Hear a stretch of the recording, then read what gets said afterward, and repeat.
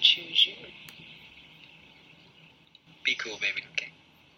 Hey, bitch, come here. Got your motherfucking man. Come here. Mr. Pretty Tony, I mean, you know the rules of the game. I mean, your bitch just chose me.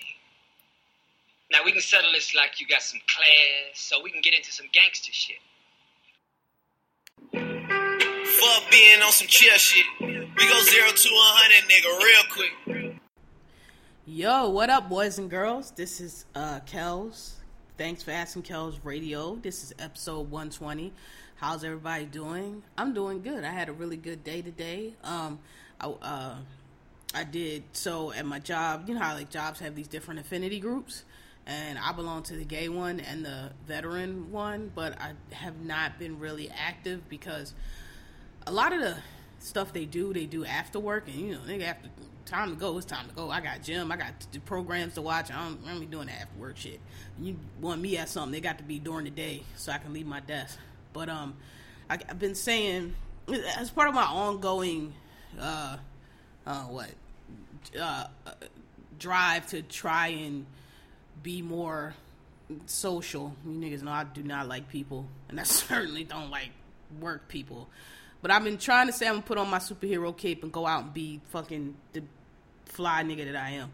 So anyway, we did recruiting today at my old, well, it was the Fordham Business School, but it was recruiting for MBAs and JDs. So I'm a Fordham Law grad, so I offered to go.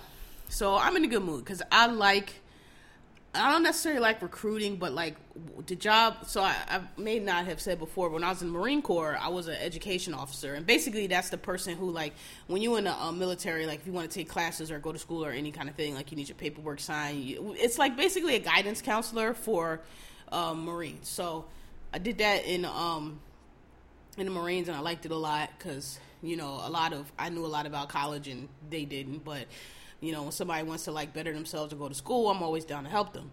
And then I did that. I belonged to this organization for a little bit when I was in Philly that was helping veterans do transition. So it's something I like a lot because veterans, we get the short end of the stick. We're very qualified, highly capable, some of the best people. And like you go to these job interviews and these motherfucking corporate bitch ass niggas that be like 25 and ain't did shit be looking at you like you shot the sheriff and like you gotta impress them and like, well, what's so great about fucking putting your life on the line and risking, you know, your life and leadership and all the money you handle and all the logistics you move and all the lot. What's so big a deal about that? I went to Harvard. So it can be very discouraging, and you have to learn the language, and you have to make a transition. The military is very about team. It's not about we. They like you to be humble. They like you to not take credit. You always have to give credit for your team. You're not supposed to stick your chest out.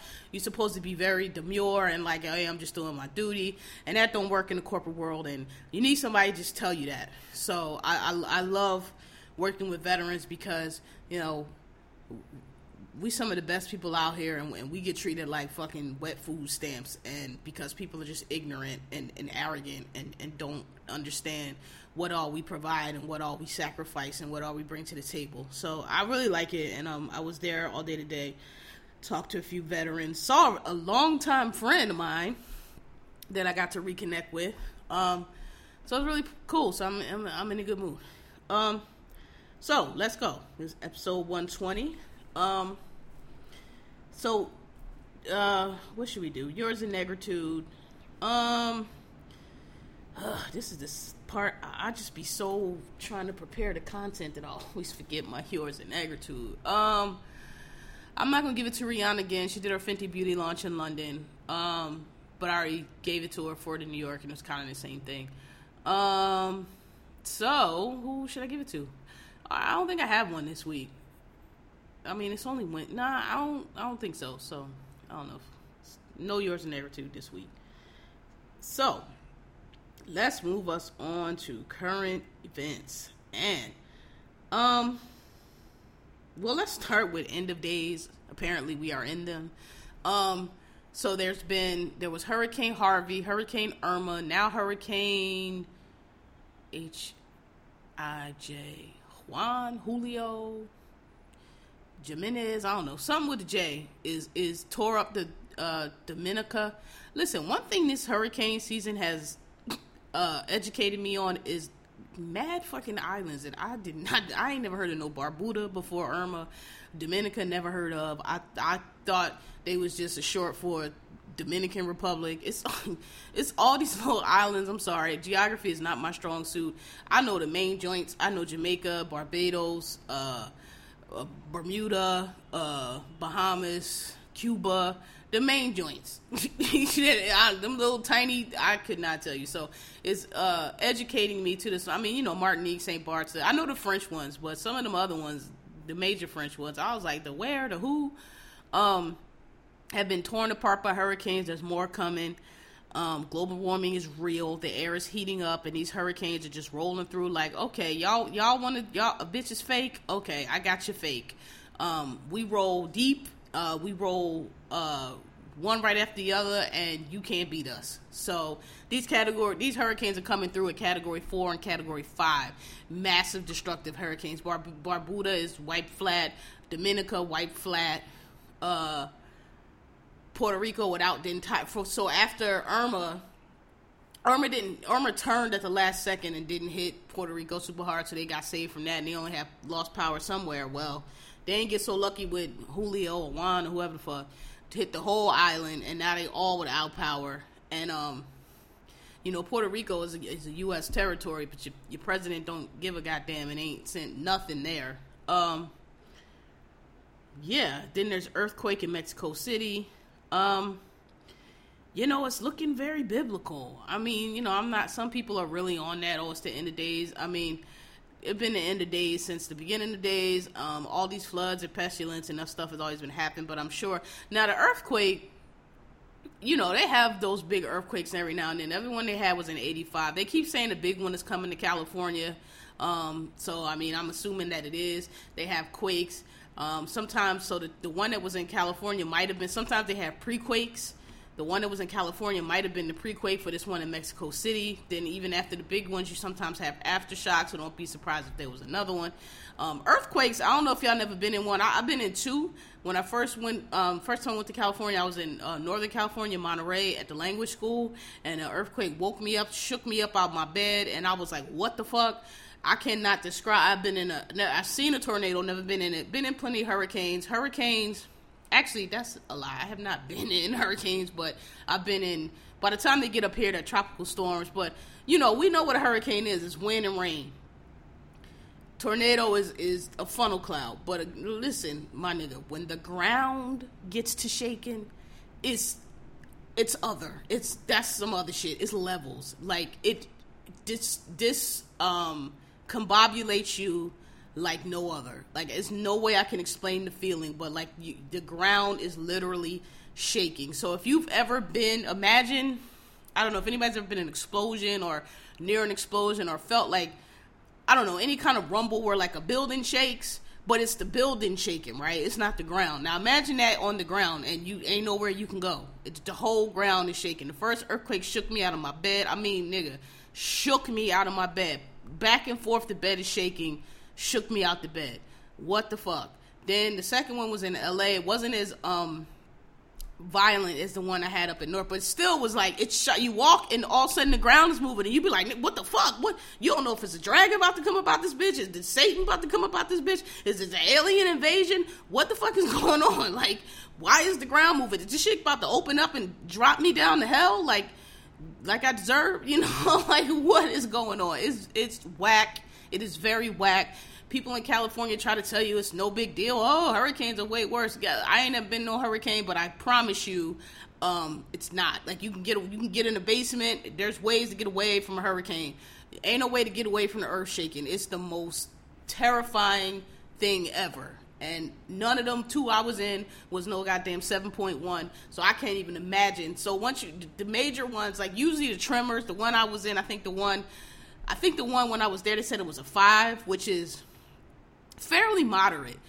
I think once you get up in the 6s and the 7s, that's major though. That's knocking down buildings like we've seen in Mexico City, high death toll. That's a major thing. But Ooh, God bless some people. I done been in 2 earthquakes. I do not never want to be in one. It's horrifying. It's a horrifying experience. It's worse than anything. And I done been in fucking Afghanistan. I'm telling y'all, it's terrible. This is the worst feeling. You feel so helpless.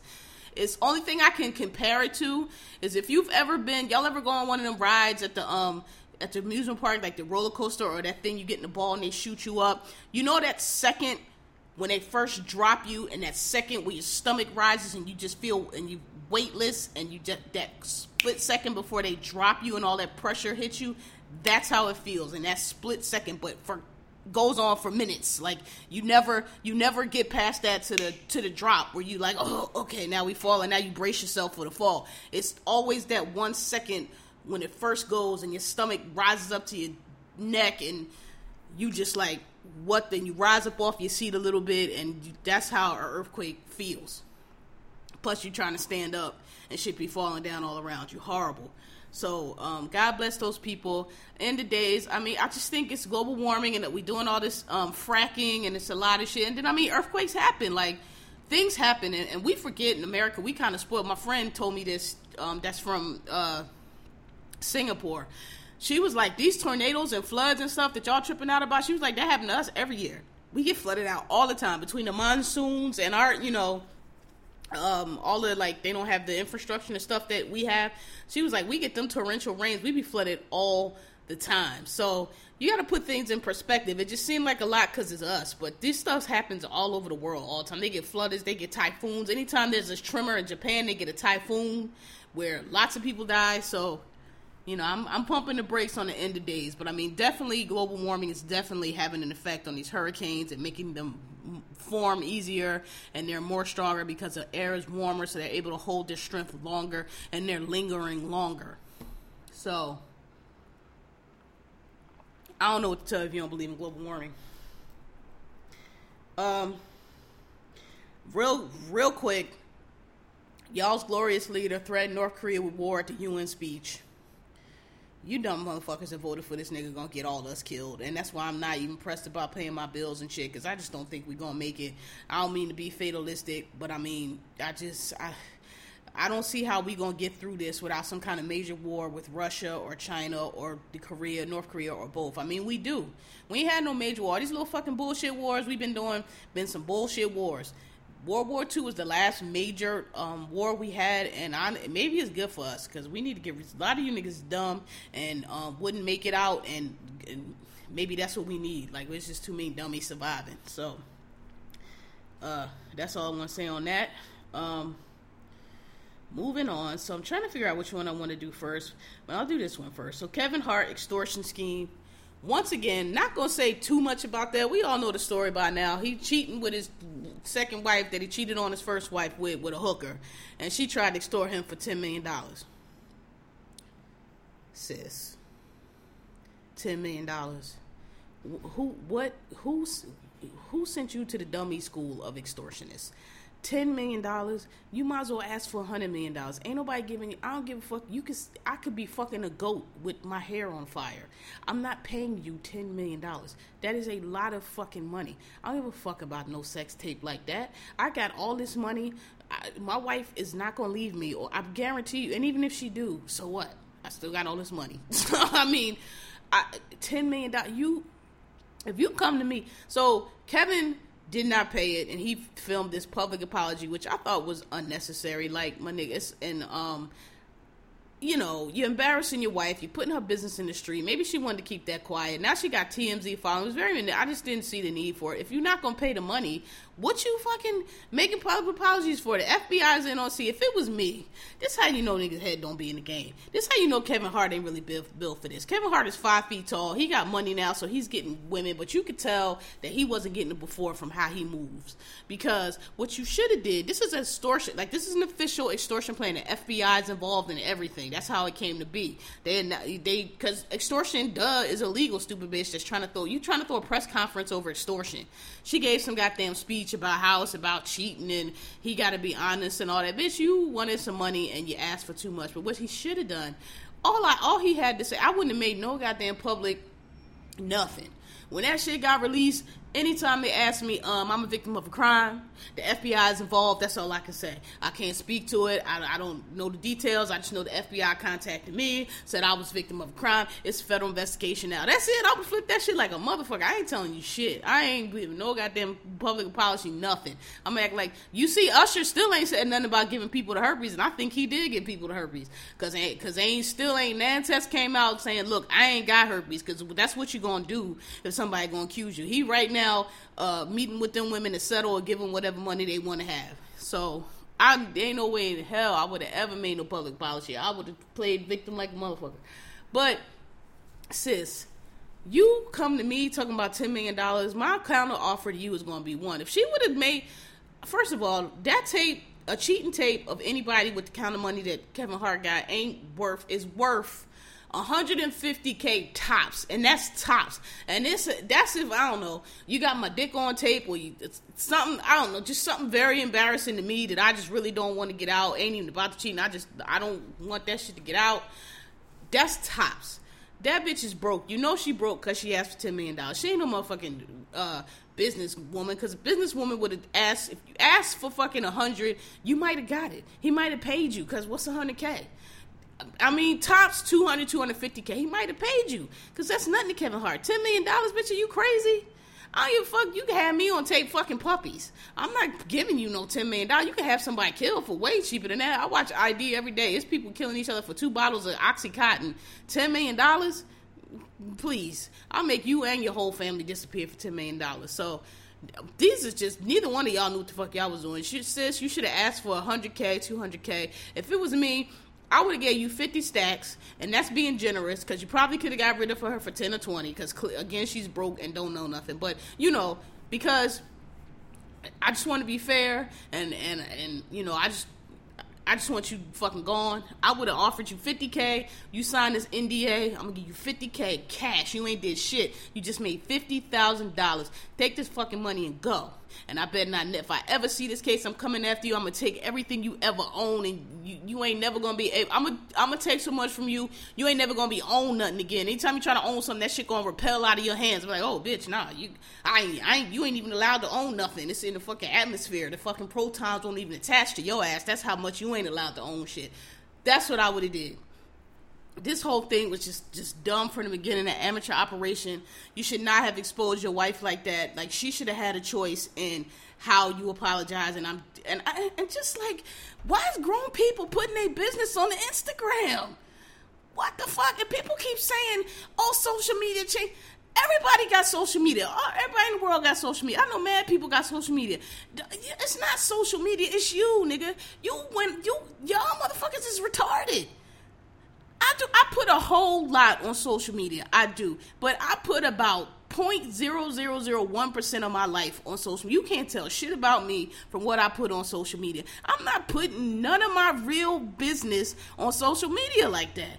It's like, come on, man. I'm not buying that, oh, it's social media. No, you just a motherfucking dumbass. You don't have no control. You don't know what's appropriate. You don't know what's supposed to be public and what's not. Y'all have no tact. Y'all have no couth. Y'all have no ethics. And your whole life is on social media. Come on, man. What are you doing? Y'all put so much on there. Between the tweets, the snaps, the Instagrams, the whatever else is, ain't no Vines, the Instagram stories, I don't know, whatever new shit they got out now. Y'all put so much. Niggas be on taking shits. What are you doing? What is wrong? Who raised y'all? And it ain't about social media. Every time some new technology come along, they want to blame shit on new technology. Oh, it's them goddamn CDs got these crackheads out here. They stealing for CDs. Shut up. It's people. It's people. That's why I say we might need another war, because you motherfuckers have lost your minds. Yeah, but this is just an amateur operation from beginning to end. From the $10 million to the public apology to the whole thing. Girl talking about she been represented by Lisa Bloom. Sis, extortion is a crime. You are admitting to a crime. Like, what the fuck are you doing? And it might even be felony extortion when you asking for $10 million. I know Kevin Hart hung that phone right up and was like, FBI, hi, listen, let me tell you, Linda, honey, listen. I'm not paying the 5 or the 10, so just wanted to let y'all know a crime has occurred. Y'all might want to investigate. I haven't read any stories to see, but I actually think I don't know. Did he call it FBI? I think he did. I haven't. I didn't really care enough to read the actual story of how it all went down, but and I don't get all caught. I don't. Let me clear, because some people seem to be getting me fucked up. I'm not saying you should cheat. I don't advocate cheating at all. I just think some people get really upset about that, and they wrap their whole like self-esteem and relation. I really don't, because I know that cheating all the time is not about a deficiency. It's not about you not doing this or doing that. A lot of people make it about them. I mean, it's not all the time about that. People just want to fuck other people sometimes. Because, I'm a rich nigga and I got all these bad bitches. Kind of like what I was saying with the 444 thing. Like, you don't know the access that Jay-Z has. You don't know the kind of women that he's the best of the best of the best. Women you couldn't even imagine exist. How beautiful they are. In his face, throwing that shit at him. So, if you slide off in one, it don't mean you don't love your wife. It don't mean, I understand you got married and your vows and all that. I get it. But some people just... There's been so many studies done that show that infidelity is not necessarily about being dissatisfied. Sometimes it is. It's not necessarily about they don't love you anymore. Sometimes it is. It's just I don't get as broken up about it as some now. Don't have me out here looking stupid. Don't be out here just cheating and acting like, having just fucking everybody. I mean, you might as well be single if that's what you're going to do. But, and at those tax brackets, certainly, because I tell you what, and this ain't gonna be a very feminist statement, but I really understand how these girls just marry these dudes and just let them, because I swear to God, I watch these fucking Instagrams and these shows of these bitches going around in Bentleys and on yachts and just chilling all the time, and that shit look a lot better than getting up at 5:30 every day to go to work. I swear to God it does, and I'm sorry if that sound like a punk bitch, a weak bitch, whatever, but like, yo, I get it. I get it. I don't know if I could do it, but I get it. Like, so the nigga just you living in a $1 billion house. You whatever you want is at your fingertips. You don't have to want for anything. Vanessa Bryant, that beautiful house they live in. You got your kids, anything you want. Y'all been all over the world, and so this nigga busting this girl face one time. Like, I'm gonna give all that up. Please be more discreet. Don't bring home no babies, and just don't let me find nothing out. And I'm sorry, I get it. I really do, because this working every day is for the birds. And I'm sorry, I know I'm probably letting Nas down, but y'all give it a little bit longer, y'all might see what I'm saying. I mean, don't get me wrong, some of these girls just wasted. Like, they don't do shit but sit around. I'm gonna be happy, I'm gonna have take my little money or whatever. Look, nigga, don't buy me no bag. Give me that 30 grand. Let me invest in this tech company. Let me start this startup, or let me go do, start a production company. Whatever I'm going to do. Don't get me wrong. I'm going to do stuff, but like, not going in and working for white people all day. That's not what I'm going to be doing. So, I don't know. Everybody got choices in life. Make yours. Let everybody else make theirs. But the nonsense going around about this, but I will say this though, and I do believe this again. I don't like to. First of all, I don't be caring about the streets and y'all relationships and all of that. But I will say that there is one thing, because people was like, I know his first wife feels redeemed. I don't know if she do, because she posted something on Instagram, and a lot of people. If y'all separated, y'all on the way to divorce, y'all not gonna get back together, y'all separated. I'm not one of these people, y'all was still married, because I think that's silly. Because if the relationship is over and the bond is over and we're not gonna do this anymore, it take a long time to get divorced. It's expensive. You gotta file paperwork. You gotta wait. I'm not gonna call somebody a cheater because, it's 8 months. Y'all been separated for 8 months and the paperwork just ain't final yet. So technically you still married, but you done moved on with your life and they done moved on with theirs. These technical... I'm not gonna call you. I don't care about that.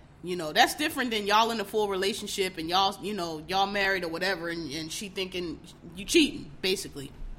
But I will say though that one thing that I will say about cheating and cheaters that I've come to know is true. Cheaters cheat. And it doesn't, there's always a woman who thinks, oh, well, he just cheated on her. He's not going to cheat on me because, you know, of course, he's telling you everything that's wrong with this girl and that girl. And of course, that's why he's cheating on her. It's all of that. It's her fault. But no, cheaters cheat. So I don't really buy into a lot of old wives' tale, but that is one. I'm never surprised when somebody cheats on somebody and then gets with somebody else and also cheats. I'm never shocked because one thing that I do know is true, that a nigga who cheats with you will cheat on you. They cheat. They don't respect the boundaries, no matter how silly they are. You may think they are. They don't respect the boundary because, you know, in cheating, that's a defined term because everybody has different definitions of it. And I think a lot of people have a lot of stress and a lot of bad relationships because y'all have unrealistic expectations of relationships.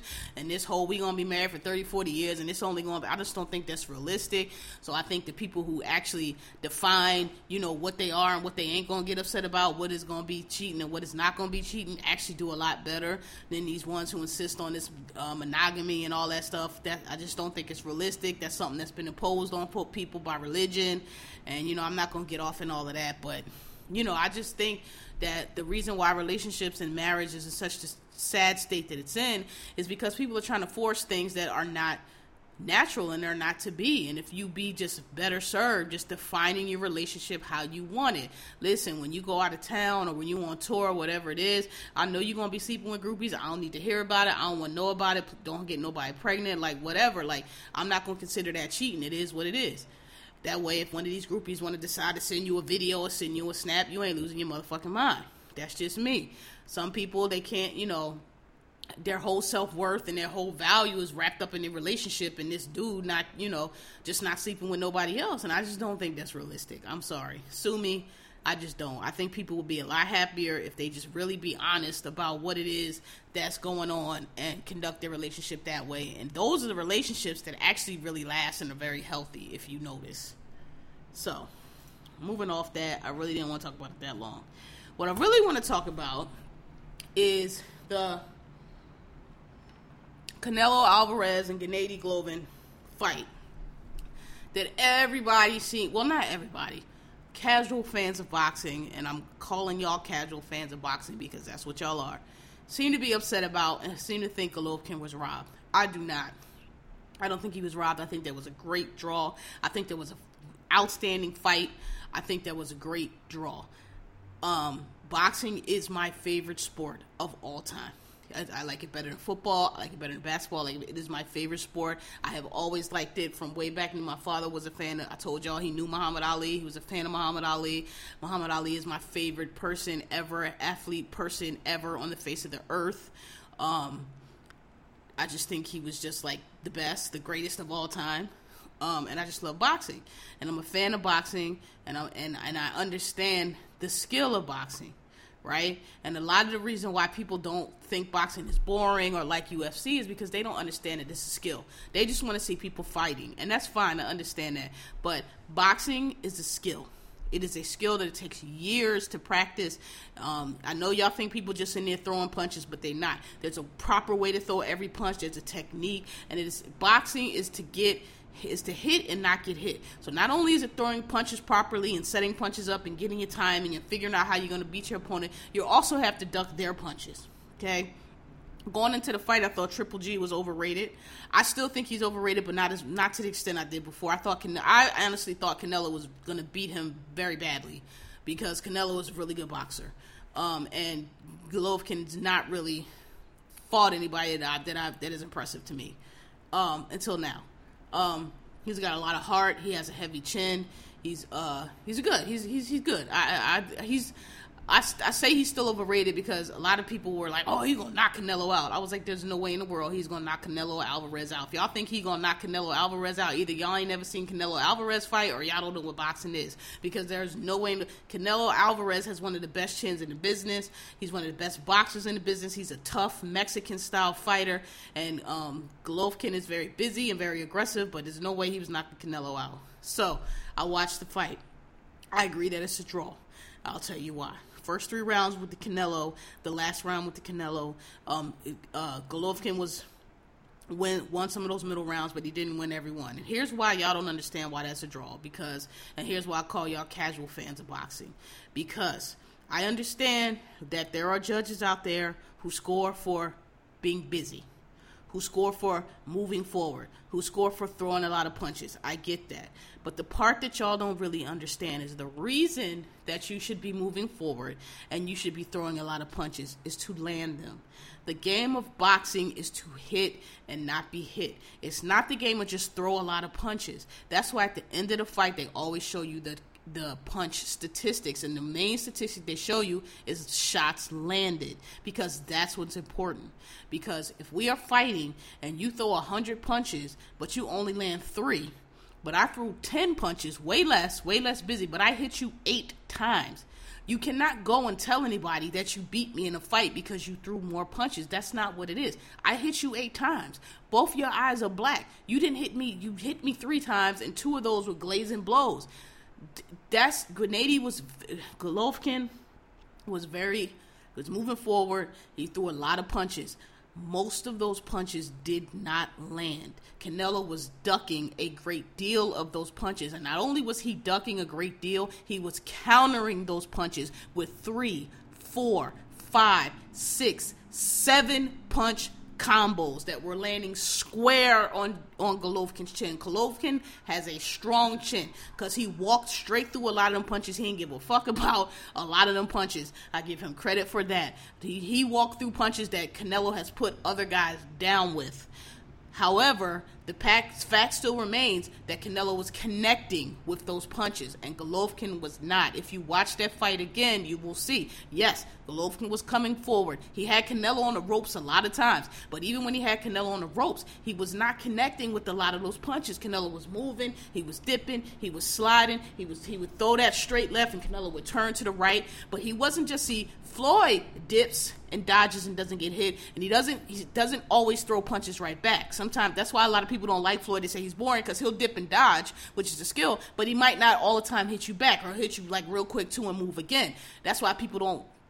I mean, he's skillful. It takes a lot of skill to do that, but that's why a lot of people don't like Floyd, because they like all he does is run. Not really, but if you don't know what you're looking at, it's what it looks like. But Canelo was ducking, and then he was popping him. He was landing. If you watch that fight, he was hitting him with uppercuts. He was hitting him with crosses. He wasn't busy. He wasn't moving forward, and he wasn't pressing the action, because it looked to me like he was because Golovkin was throwing, missing. And usually when you throw and miss like that, it takes a lot of energy out. You start getting tired. And I think Canelo was waiting, just like Floyd did with the clown that he fought, the UFC guy, Conor McGregor. Just like Floyd did with McGregor, he was just waited till he got winded, then pop, was peppering. I think that's what Canelo was doing, but Golovkin was in outstanding shape and just never got tired and kept pressing forward. So if you're a judge there are judges out there who judge for that. Oh, he was the more busy fighter. You heard Max Kellerman saying that a lot. He's a busy fighter. He's an active fighter. There are judges that'll give you points for that. I hate those judges and I hate those fights, because what is that? Okay, you're busy. You're active. I get it. But boxing is about hitting and not being hit. That shit looks good to people watching. It looks really good, but you're not hitting me. You're not hitting me. And I'm ducking, and then as soon as you're done with all that, pop, I connect twice. I step to the side. Pop, I come on. I'm killing you in there. And that's, if you watch that fight again, Canelo was killing him in there. So all this, Canelo was the hammer. Y'all don't know what y'all talking about. And y'all ain't know what y'all looking at, because them punches were not landing. And you ain't got to take my word for it. Look at the punch statistics. Canelo landed 45% of his shots. Golovkin landed, I think, 27 or 30, something like that. That's not even half. Canelo landed almost half of his shots through 12 rounds. Golovkin didn't. That's why that was fit. Now, I will say this.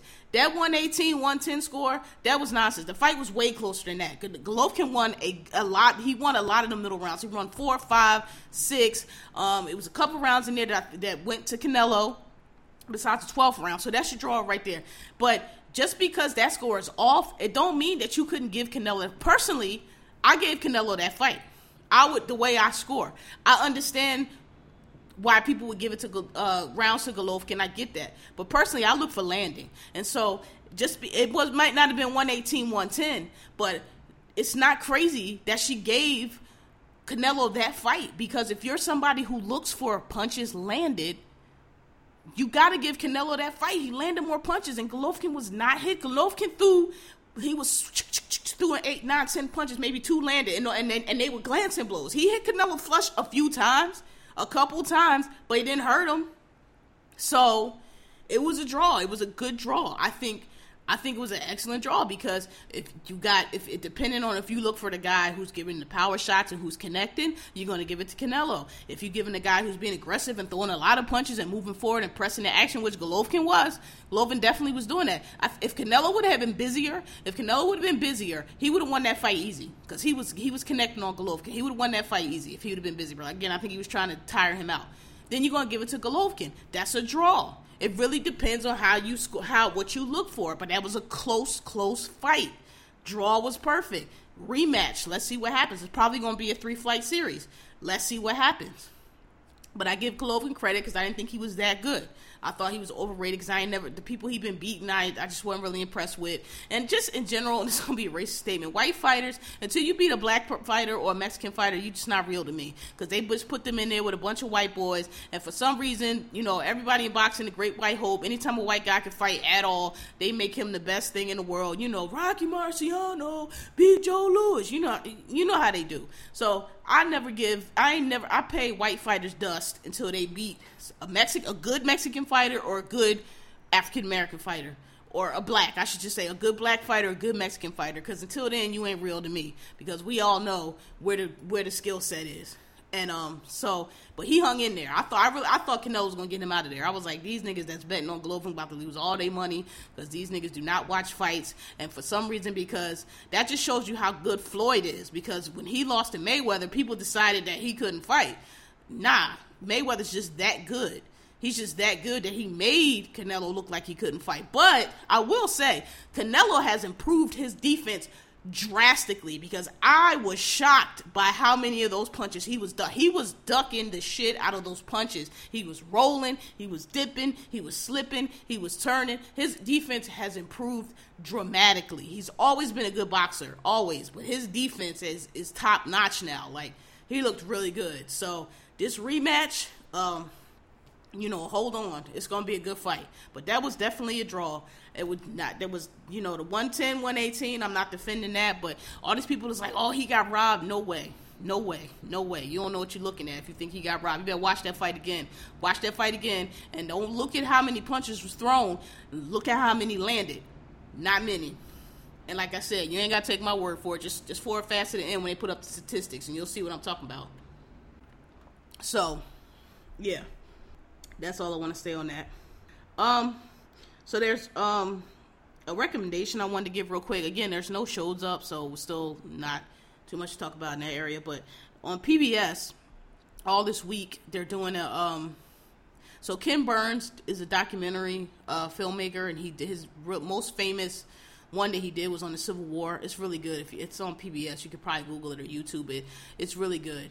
Well, now he has one on the Vietnam War, and it started on Monday, and they're up to part 3 today. So I saw part 1, but then I DVR'd day 2 because hip hop honors came on, which I'll go into that next. But watch it.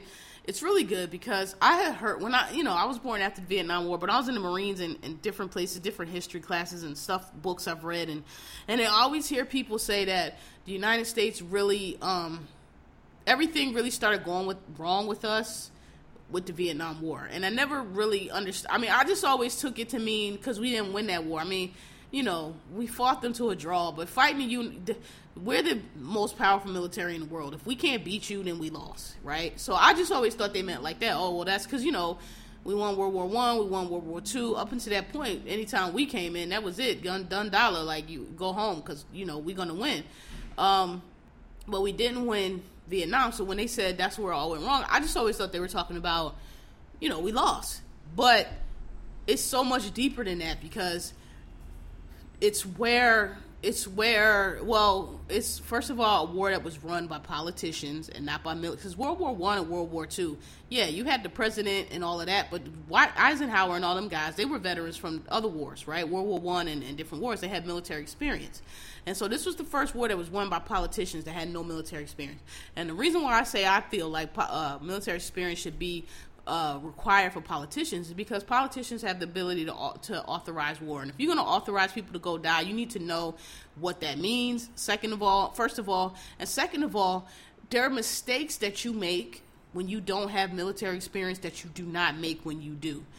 And this was just a perfect demonstration of that. So they showed, so Bob McNamara was the architect of the Vietnam War, and they showed how because the story was we were winning the war. But the people in Vietnam, the soldiers and the people the ambassadors and advisors in Vietnam were like, we are not winning this war. We are losing this war horribly.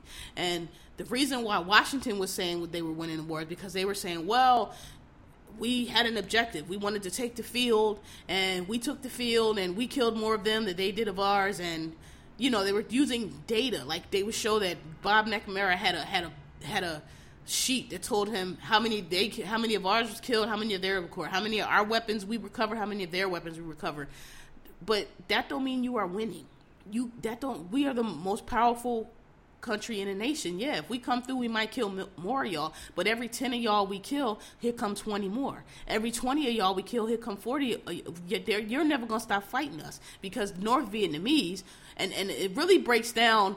All this time you thought the South Vietnamese were the good guys. You gotta watch this special. It really shows basically North Vietnamese were fighting for independence, because Vietnam had been colonized by the French, and the French had went through their own version of Vietnam, and the Vietnamese got them up out of there, and that should have been a lesson. But the United States just came in like, oh, well, we're special, we're American. Y'all might have beat the French, but y'all can't beat us because we're Americans. And they came in and they basically did the same shit that the French did and had the same results. So Vietnam was colonized by the French.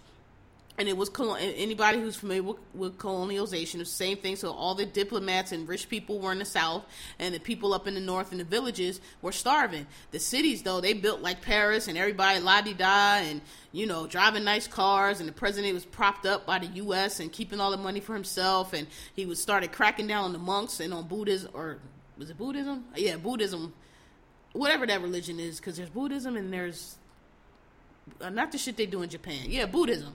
He started cracking down on the monks, and they were just crushing the Vietnamese culture and spirit and for this colonialism. And the North Vietnamese was like, nah.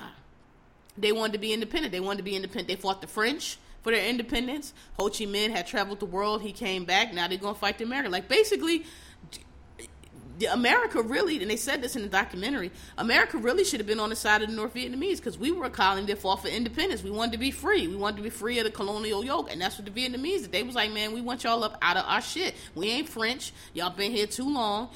This is not your country. Go to fuck back where you came from, and we want our shit back. And that's what the North Vietnamese was fighting for. And the South Vietnamese was basically a puppet government. They wasn't about that life. They was propped up by France. They was paid, they wanted to keep their fancy stuff and, keep living in their nice houses and keep fronting like, a colony of French. And the village people was like, fuck that. And so the village people was about that life, and they was fighting. So when you fighting for somebody that is fighting for independence, that's fighting for their way of life, that believes in what they're doing and is not afraid of you and don't care how many they got to throw at you, they're going to just keep doing it until you go. And you down south, nice and fluffy and in your nice suits and drinking your little coffee and eating, talking your little French and taking all the money, you can't beat that. And that's the side the U.S. took. And the U.S. took that side because at the time it's not so much that they cared about Vietnam. And I don't know, this might be legit, but they were afraid that once communism was established, if Vietnam fell, then all of Southeast Asia was going to fall. And at the time, this is the Cold War. It's after World War II, where it's the free Western society versus communist Russia society. And they already had enough territory as it was, and we were trying to spread Western democracy. We didn't want communism to spread. So the thought was, we don't really care that Vietnam is communist or not, but if they fall, Laos will fall, Cambodia will fall, Thailand will fall, and who knows, next thing we know, the whole world might be communist. So that's why they didn't want to let Vietnam go. So that's explained really well. But it's really good. It just struck me as like, yo, when you have leaders that don't have military experience, what you get is Iraq, Afghanistan, and Vietnam. Poorly fought wars, bad strategy. Like they have, and it's on both sides. Like they have North Vietnamese soldiers talking too. And what comes across is that, you know, the United States went in very arrogant. They went in white man arrogant, thought these people were slow and backwards and unsophisticated, and the North Viet Cong was bout it. North Viet Cong got busy. They was reclaiming their time. They was fucking us up. We might have killed more of them than they did us, but they got us, and they just replenished. And every time we would bomb a village, we just made more enemies. Like the North Vietnamese was about it. They fought guerrilla warfare. We were not prepared for it. We were fighting it like a conventional war. Everything that you're not supposed to do, everything that you're supposed to do to stop guerrilla warfare, we did not do. Everything that you're not supposed to do, every textbook, this does not work against guerrilla warfare, is what we did. So basically, guerrilla warfare is if you can't win or your forces is too strong, you flee. You don't fight. We ain't doing that brave shit because we can't win it. If we can get you, if we can trap you, if we can trick you and ambush you, we're gonna do that. We're gonna dig all these tunnels so you're not gonna be able to see us. We're gonna move it's a very it's basically how you fight when you're facing an overwhelming army with more men, more supplies, more money, and more capabilities. This is how you beat them. You don't meet them head on. You're not going to stand a chance. You'll get wiped out. You fight guerrilla warfare, and that's what they did. And they did it brilliantly. And the United States just never adjusted. We just kept on making the same mistakes over and over and over. We never adjusted. We didn't want to listen to our advisors. We thought we knew better. It's just great. It's a good series. It gives you a lot of history. It goes into the French history of like what led to them kicking our ass. Because by the time the United States went over there fresh, by the time we got there, the Vietnamese had already been battling for their independence against the French for like 10, 15 years. So it was just like, hey, we could just keep this up. We can keep banging. Like, we've been doing this. We already kicked one country out. We can kick y'all out too. We came over there like, not knowing nothing about the country, not knowing about nothing about the people. Just like, we just gonna come in. And Vietnamese had been fighting. They had been hard. They had the tunnels dug and all the strategy and everything. So, highly recommend. It's on PBS. Ken Burns, The Vietnam War. Outstanding. Also, give a shout out to the Hip Hop Honors. It came on. It didn't get advertised. I don't even know how I knew it came on. I think I just happened to be watching. Yeah, that's what it was. I was watching Love and Hip Hop Hollywood, and I saw that it was coming on next, so I watched it. A lot of people had complaints. I mean, I get it. It was rushed, but it was an hour. The 90s was the greatest decade ever. It's the last great decade. It was great. It was a golden era for every genre of music, for everything. It's like I told y'all last week, y'all millennials, y'all like to laugh and joke, and I don't even bother with y'all because the 90s, we made the culture. And everything y'all doing now is because of us. Everything that y'all wear, everything that y'all do, everything that y'all listen to is because of what we did in the 90s. We built this culture. We made shit fly. All the fly shit we did that y'all just redoing now that y'all swear y'all just so hot. Like, nigga, you only know what that shit is because we made that shit hot. So, the only complaint, I mean, it could have been better, but it was an hour. Everybody wanted everything. Yo, the 90s was so lit that you could have do an hour special, like just on Wu-Tang, or just on Nas, or just on, Salt and Pepper, or it's so many different ways you could take. The 90s was everything, like Mariah Carey, it's so much you could do. Like, it was Janet. It's no way, you could cover the whole 90s in 1 hour. So it was going to be rushed. Tiana Taylor came out there dancing the boot. Only thing I didn't like, and next time if y'all want to do it, let a nigga know. The people in the audience did not know them songs. They had to, I don't know who them kids wasn't at all. They wasn't fit. They just wasn't. Y'all should have had niggas that grew up in the 90s that really appreciated that shit in there. Then it would have been really live. Them niggas in there, they ain't know half the words. Lil' Kim came out, and when Lil' Kim came out, like Monica and the star, Kelly Rowland and the stars, like to the side, was more hyped than the crowd, because they knew, like, oh shit, this Lil' Kim, hot damn hoe. The crowd was looking like, who auntie is this? Who is this? What is this song? Is that Beyonce? Like, who is it? I don't know who that was. Like, they just, so next time, like, have people that really know the songs and appreciate the songs. Mace came out, niggas was like, who's that? Is that Future? Like, they wasn't into it. So, but other than that, I thought it was decent for what it was. Like, I mean, if you're gonna really cover the 90s, you need like a miniseries, like an HBO miniseries type joint. Like, that's how much occurred during the 90s, and that's just for hip-hop. Nigga, it was a golden age for rock. It was a golden age for pop. The 90s was a lot, man. The 90s was the last great decade. The 80s was cool, too.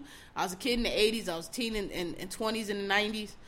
Them 20 years is like, them 2 decades in America, it don't get no better than that. I'm sorry, it really don't, as far as pop culture goes.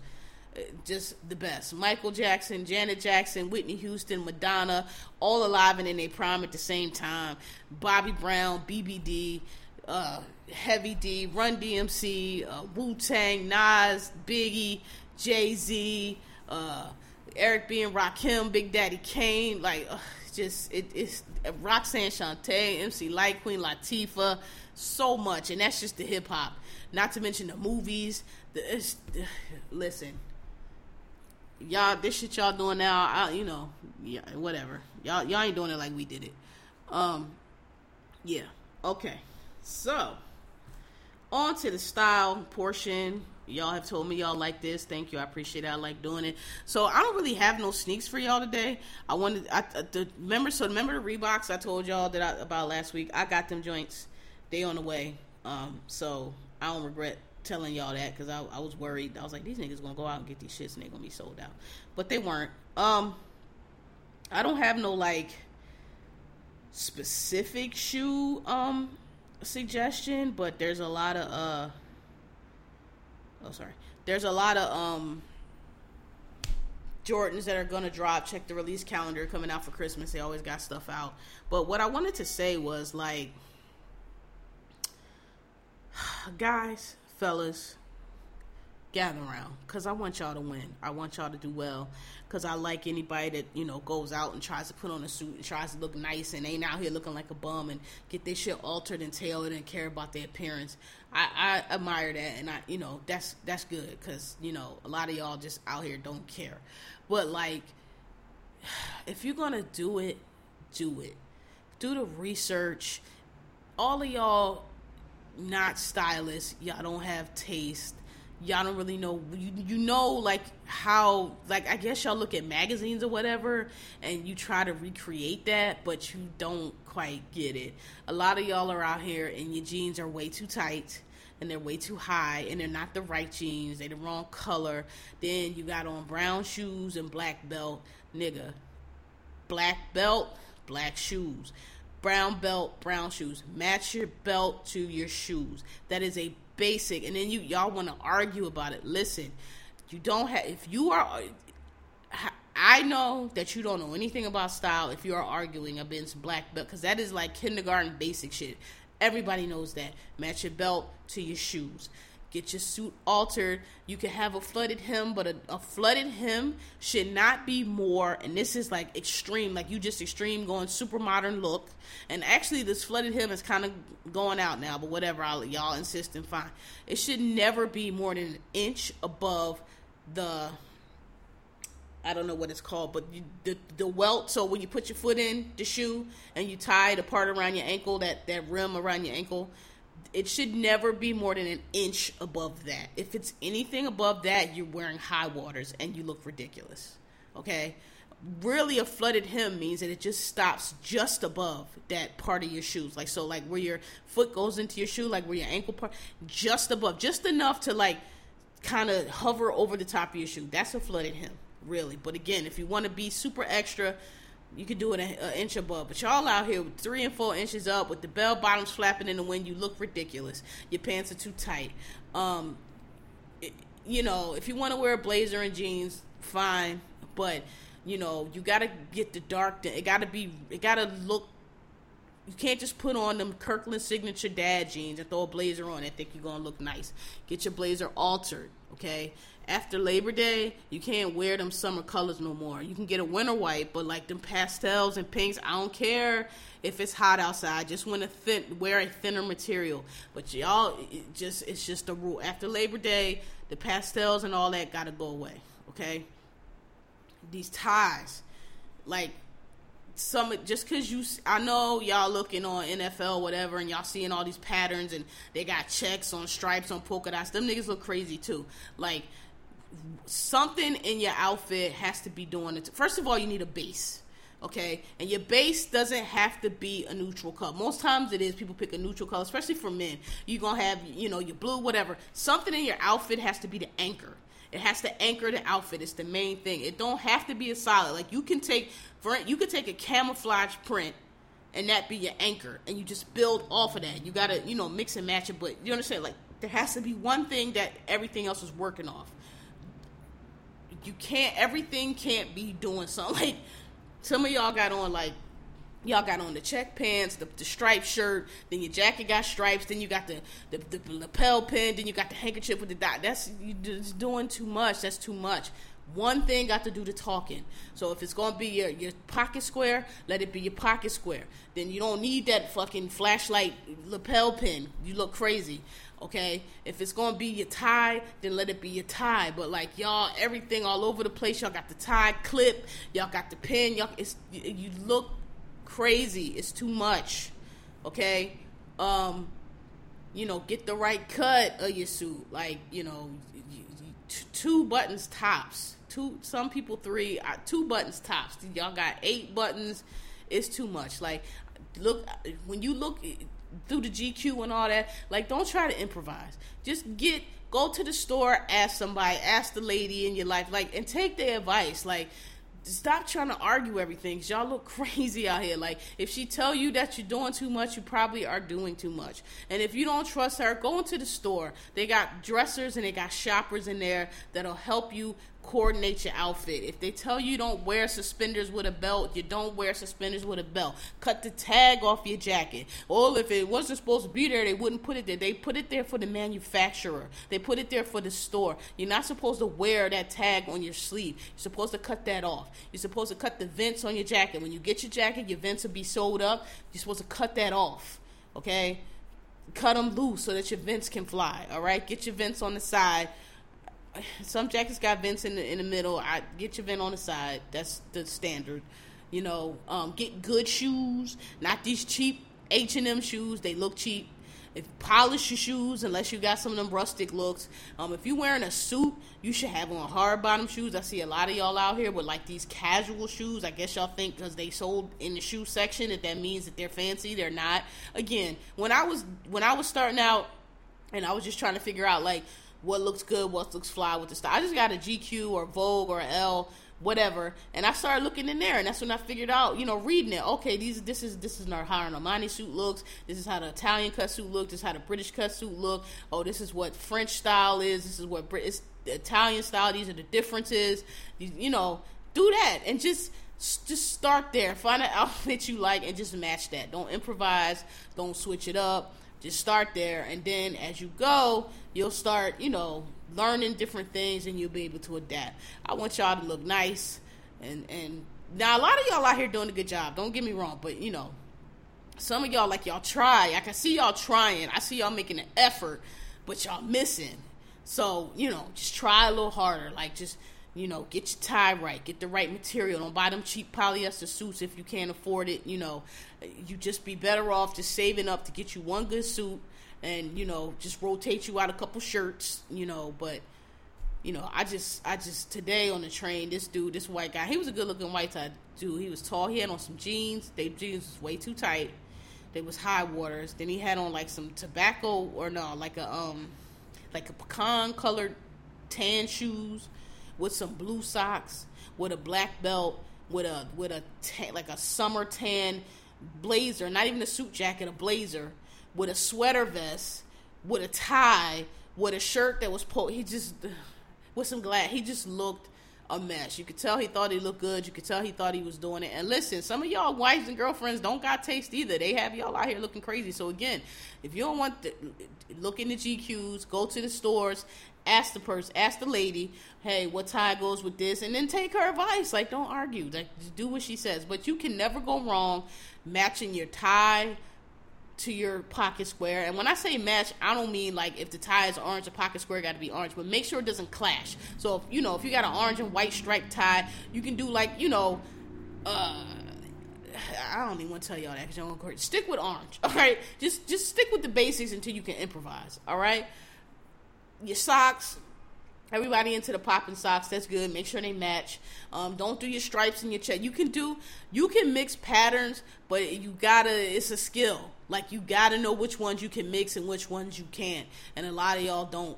And you gotta know which patterns you can mix and which patterns you can't. And a lot of y'all don't. And it's no shame in that. Like, it's a skill. Like, to be able to, I can't explain it, but just your eye.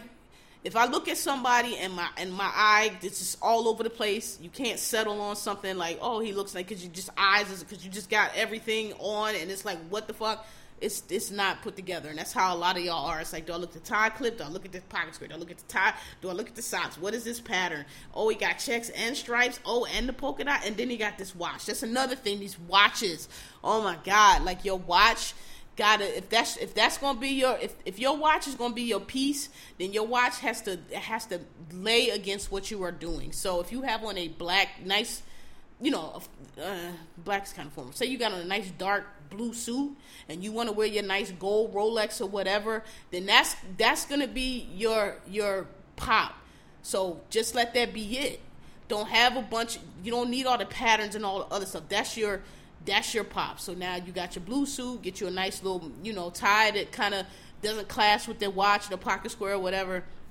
Like, just, again, go look, just flip through GQ or flip through whatever. And that's mad basic, but I'm just trying to get y'all started. Or, just go online, Google Tom Ford, or Google, designers, and see how they put their stuff together. A good thing to do is, like, find your favorite celebrity or whatever, and Google, like, if they go to an award show or something, and I'll tell you who's usually dressed really well. Ryan Gosling dresses really well. George Clooney dresses really well. Old boy that played James Bond, usually his suits look really good. Chris Brown, believe it or not, when he wears a suit, just usually put together well. Like, just do that. Just find the celebrities that look, and just match that. I want y'all to win out here, and I see y'all trying, but y'all swinging and missing in a lot, and All right, so do that, and then sorry, I don't have. Well, I will say there's some new Air Nike Vapor Maxes coming out. Oh, and I wanted to remark, so I guess Adidas moved past Jordan Brand for number 2, and Adidas losing their mind. Like, you don't get credit for what you're supposed to do. Like, Adidas and Nike are the two major brands. I didn't even realize that y'all weren't number 2. Don't nobody wear Jordan Brand, so y'all just have been making ugly sneakers, and now y'all got all these Nike designers, and y'all making the boost, those not them Yeezy joints, but like those Adidas boosts are really dope. So. Yeah, like, y'all should have been number 2. Like, I didn't even know y'all weren't. So, Nike is still number 1, and I think Nike is going to be number 1 just because, they're Nike. But the Air Vapor Maxes are coming out, and some dope colors coming out soon. The Sprites, I'll put these on my Instagram. The Sprites are coming out, and there's a couple more colors that are coming out. So, those are real comfortable. Check them out. And then... yeah, that's it. I haven't had time to really go through my kicks today and come up with y'all recommendations. I apologize. I gave y'all a whole lot last week, though. I gave y'all the Reeboks and all the A-Blows. Hopefully, y'all was able to see that on my Instagram. It's Genghis Kells on Instagram. So I'll put some up there for this. If y'all could do me a favor, follow me on Instagram. Your girl's trying to get these. I'm trying to do a couple things, and one of the things I'm trying to do is I want to get, like, one of these, like, brand ambassadorships or brand endorsements, and I get, like, interest, but then they be like, well, let me see an Instagram page, and I have way less Instagram page followers than I have Twitter, and nobody don't give a fuck about Twitter. So if y'all can go follow me, that's part of the reason why I'm doing this style thing, to kind of drive y'all to my page. So if y'all can go follow me on Instagram, I really appreciate it, and I really don't put a whole lot on there, but I will be putting stuff that I like up there. So if y'all could do that, that'd be great. Also, check me out on Bumpers at Genghis Kells. Y'all know I do my little mini podcast there. The last one I did was the It review. I was going to do the fight on there, but then I didn't know what I was going to talk about on here, so I put it over here. So this is episode 120. Thanks for asking. Kells Radio, and once again, I have gotten to the end. What am I going to call this? I swear, this is like, I've been on a terrible run of, like, not having, I usually have titles by the end. Well, as always, it'll be posted. And sorry, last week, I know I got it up late. Last week, the damn I don't know what happened. The drains wasn't running, so it just they give you the notification, so it threw my morning off. I had to leave earlier than I thought, and I had to walk over to the 4 or 5. So sorry, I intended to have it up on time, and I didn't mean to have to work all day and make y'all wait. So sorry about that, but that's gonna happen from time to time. Oh, and I almost forgot. Damn, I'm bugging. So I have been told over and over and over and over again that I should put up a site and seek donations.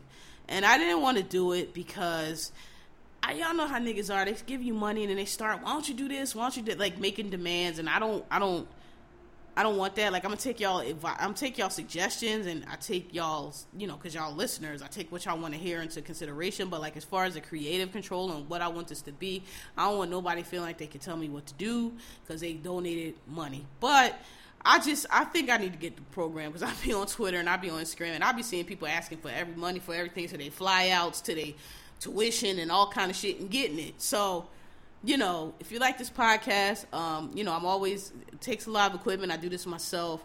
I'm going to start having guests again, but I need one more piece of equipment. This shit costs money, and I have other bills. So it's on Patreon, which is Patreon. And you go on there and you look for Kells Radio. I didn't put it under thanks for asking, the Kells Radio. If you want to go on there and you want to donate, whatever, no pressure. I appreciate it. I will use all of that money for this podcast, though. So to update equipment, get this, you know, different stuff to make this a little bit better. And then I'll be able to start having guests again. Because right now, the piece of equipment that I need to make the guests sound really good, the one I had is not working, and I just don't want to, you know, I want y'all to have the quality sound. So, and it'll also improve on this sound. I got a new mic, but I want to get this new software. So anyway, long story short, if y'all want to go ahead and donate, if you don't, that's cool. But it's just up. I'm just getting with the program. Everybody told me just do it, and you know, so it's up. Patreon, Kells Radio, and it'll help, you know, improve this podcast. And once again, my Twitter personal is @KMGZ. The podcast Twitter is @thanks_for_asking without the G. And emails, thankforasking_podcast@gmail.com. We don't never get no emails, but if it's y'all want to show, like if y'all know some flash things coming out, or want to ask me about something, or, you know, did I see this or did I see that, or want me to review a certain kick or movie or whatever the case, you know, email me or hit me on Twitter, whatever the case. Please like me on SoundCloud. I got all these directions for y'all, huh? Please like me on SoundCloud, like me on iTunes. I see a lot of y'all have. I appreciate it. All right, and that's it. Thanks for listening to Thanks for Asking, and see y'all next week. Peace.